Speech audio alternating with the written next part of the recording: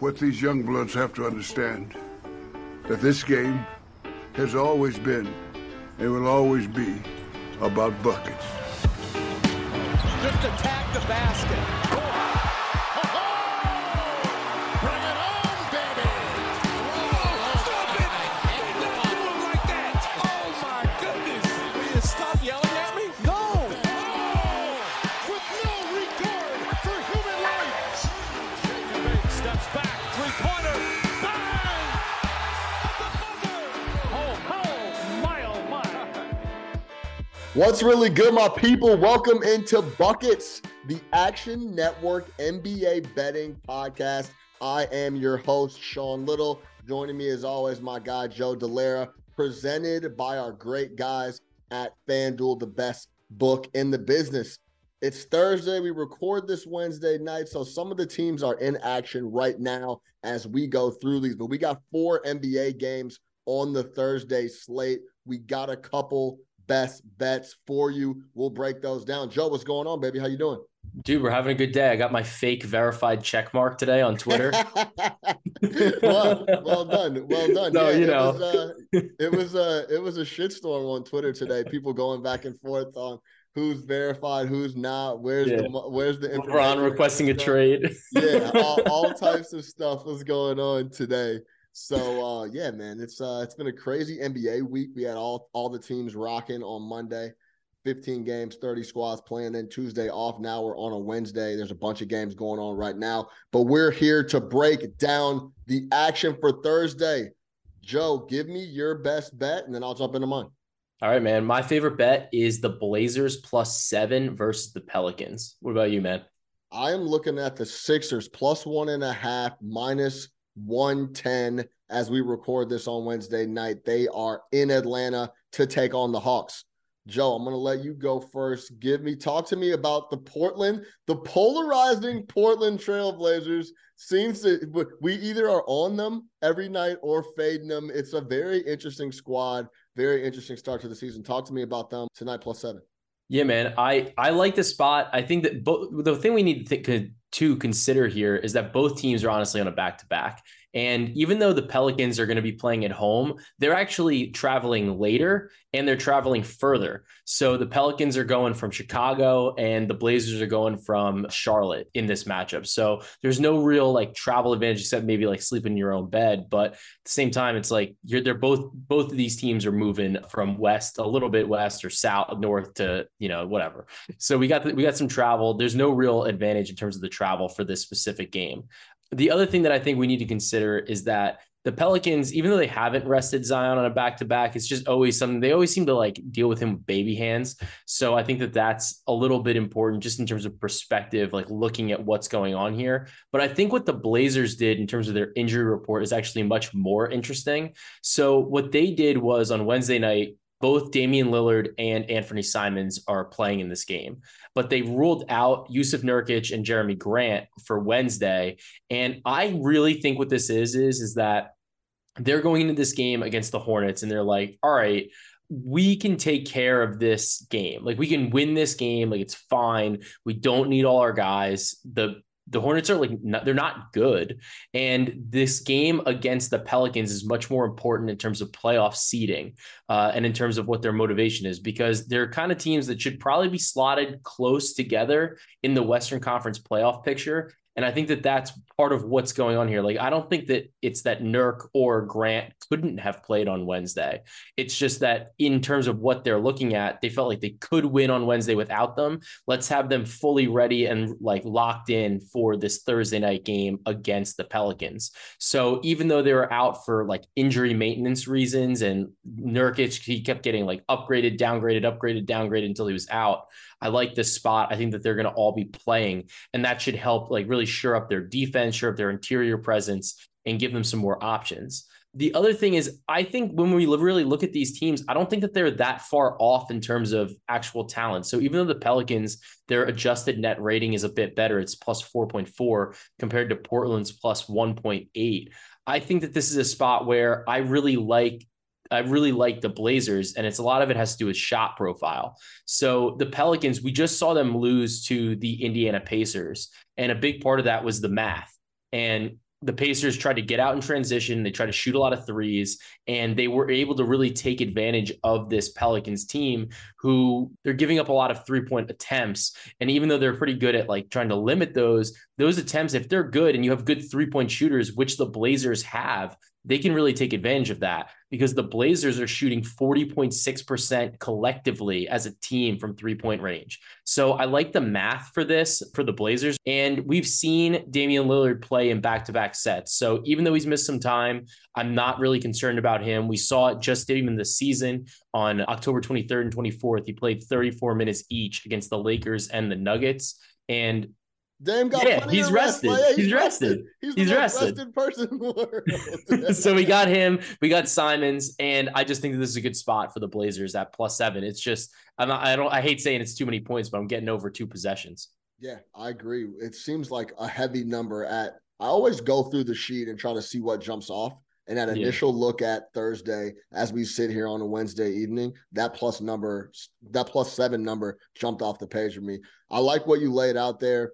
They have so many buckets over there in Portland that it's tough for people to cover numbers on them. They've been proving that all year because they can score a ton of points in bunches. Anthony Simons is like a weapon. He's just a pure bucket. Nothing. He is out there to do nothing else but get baskets, and he does that very well. I love his game, especially on the offensive end. All right. I'm going with the Philadelphia 76ers +1.5, -110 in Atlanta against the Hawks. The Sixers are one of the teams that are not playing on Wednesday night, so they will not be on a back-to-back here like the Atlanta Hawks. These two teams want to play two completely different styles. The Hawks want to push the pace out there with Trae Young and DeJounte Murray. By the way, that has been working out a lot better than I thought it was. Trae has still been able to be Trae and get up good shots, bad shots, do whatever he wants to do across the board. He's still averaging 28 points a game. And then DeJounte has been getting a lot of minutes with the bench. So he still has that piece where he gets to do whatever he wants and be that guy to handle the ball and do everything he wants to do with those bench guys. So I love what they've been doing on the back-to-back. Working together. That backcourt has been working out, and I had a lot of questions coming in, but they look good so far. Hawks number 6 in pace. But they're also number 1 in assist to turnover ratio. So when they're getting out and pushing it, they're not giving it away. So that's a big plus for them. And on the flip side, the Sixers want to slow it down, play in the half court. We know about Joel Embiid and those guys. 29th in pace, 98 possessions per game. Only the Dallas Lucas are behind them in that. They're the only team that plays a slower pace. That said, the Sixers are still efficient on offense, 10th in the league, 111 points per 100 possessions. The key here and why I'm looking at the Sixers, I like how they looked without James Harden and Embiid back, especially against a really good team. Yeah, especially against a really good team in the Suns. No Harden, it looked a little more free-flowing. Take that for what you want. It's option 1AA and Joel Embiid, get him the ball, let him bang around, let him get to the free throw line, which he did at an amazing clip in the last game. Got to the line 16 times, knocked down all 16. But they just looked free-flowing, and everyone is chipping in on offense across the board. 4 players with 7+ rebounds, 3 players with 5+ assists. We had 3 players with 20 points in the last game against the Suns, not including Tyrese Maxey. So I just loved how they looked without James in the lineup against a really good Phoenix Suns team who was at full strength. It wasn't like they were missing Aiden. They weren't missing Book. Everybody was playing. Everybody was there. So I loved how they looked without James Harden. So we'll see if they could keep that going. The Hawks last year were 4-5 straight up playing in a back-to-back when that game was at home. They're 0-1 this year. Niang looked really good.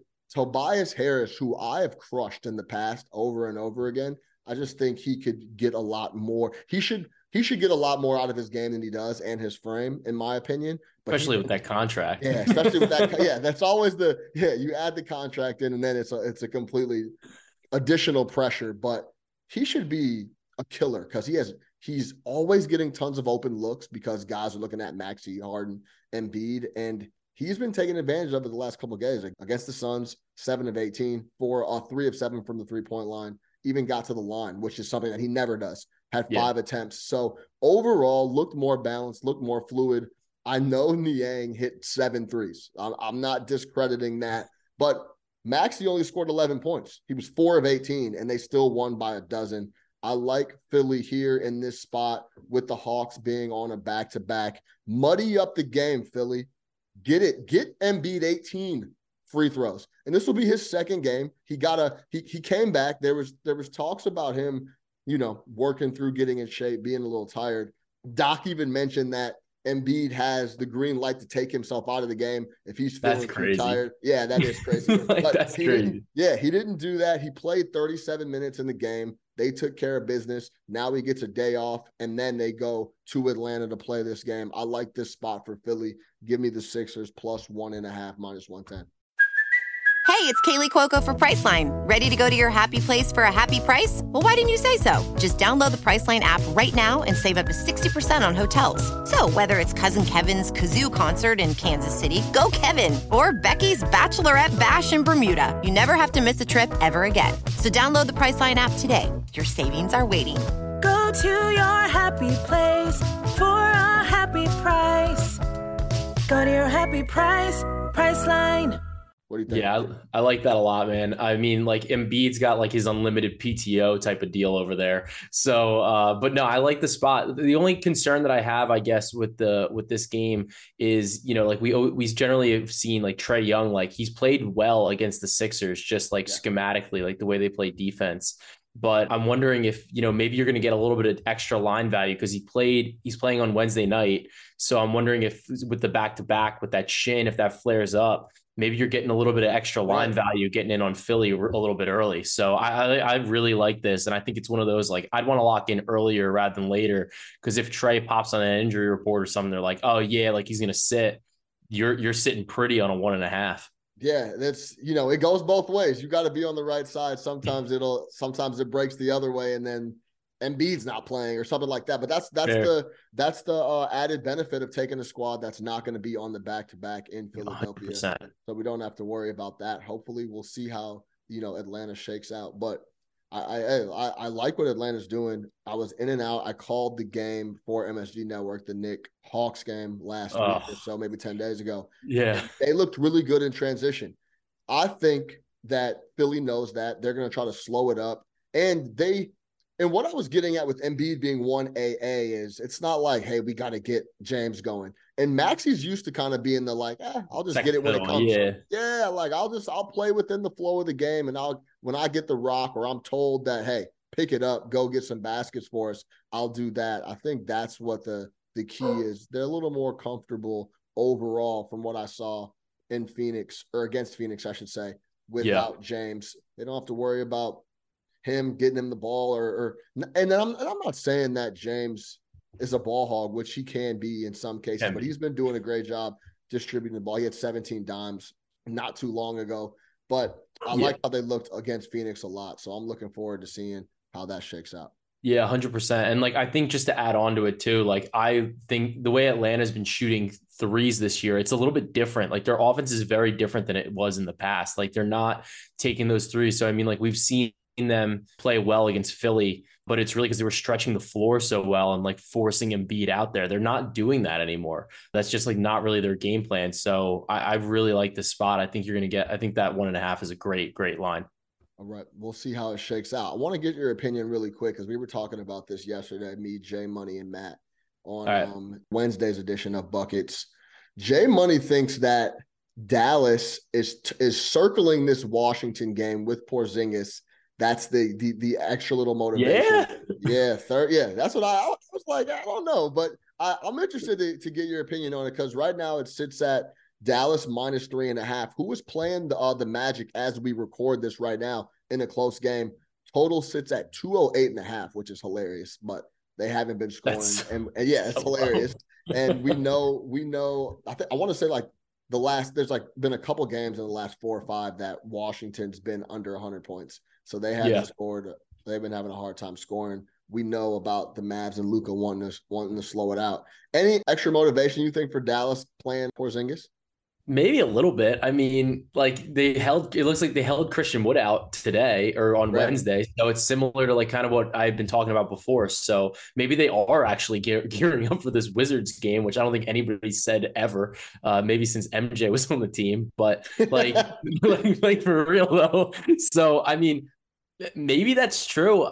I mean, either way, I would be thinking that the Mavs, that's like a short line. I think it's a little short. Like the Mavs are on an absolute wagon right now. Like their defense is crazy. Luka's scoring like just at an unbelievable pace, and he's just not even hitting his threes.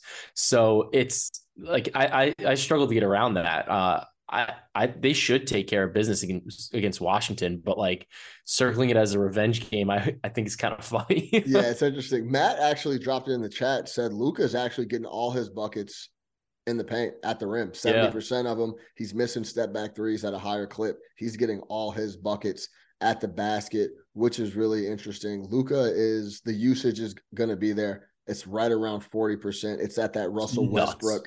It's at that Russell Westbrook MVP type of level in Oklahoma City. So we'll see where that nets out. The other line before we get out of here that's been on the move since it opened up, the Miami Heat hosting the Hornets, currently at -10. It opened at 9, then we saw it go to 9.5, and now it's already at 10 as we record this Wednesday night. Total sits at 218. What do you make of the Heat right now? Dude, I don't think they're that good right now. Like they just seem like they're like I think we're giving them a lot of credit because of what they've been historically. Heat culture. Give me that like emoji with the smoke coming out, you know? Heat culture. Like, I don't know. Like, I don't think they're that good. And I think they're missing some of their guys. Like Yurtseven, like off the bench, like I think would make a difference because like they're just not. I feel like they're not scoring enough, and like they're really relying. They're like they want Bam to be that guy, and he just is not. Like he keeps continually showing us he's not that dude. He's just not that dude. Like he's awesome, but he's not a number 2. And like Hero, they're tied to because they paid him way too much money, but they had to. And like I don't know. No hero slander. No hero slander for me. I'm not gonna hear any hero slander. Did you cash that 6 Man of the Year ticket with him? No, I appreciate Tyler's game. I appreciate him as a person. I think he's authentic to himself, which I appreciate. But we'll see how that contract ages as the year goes on and as these years go on, because the rest of that roster is starting to tick up there in age as well.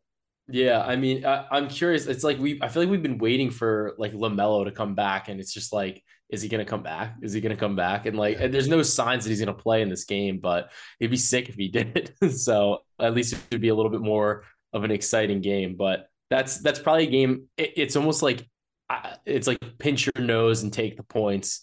But I also don't want to get stuck in a spot where I'm like, oh, like I looked at this and didn't really cap it too well. And I'm like, oh yeah, 10 points is a lot of points. And then Miami just comes out there and just whips them because of coaching.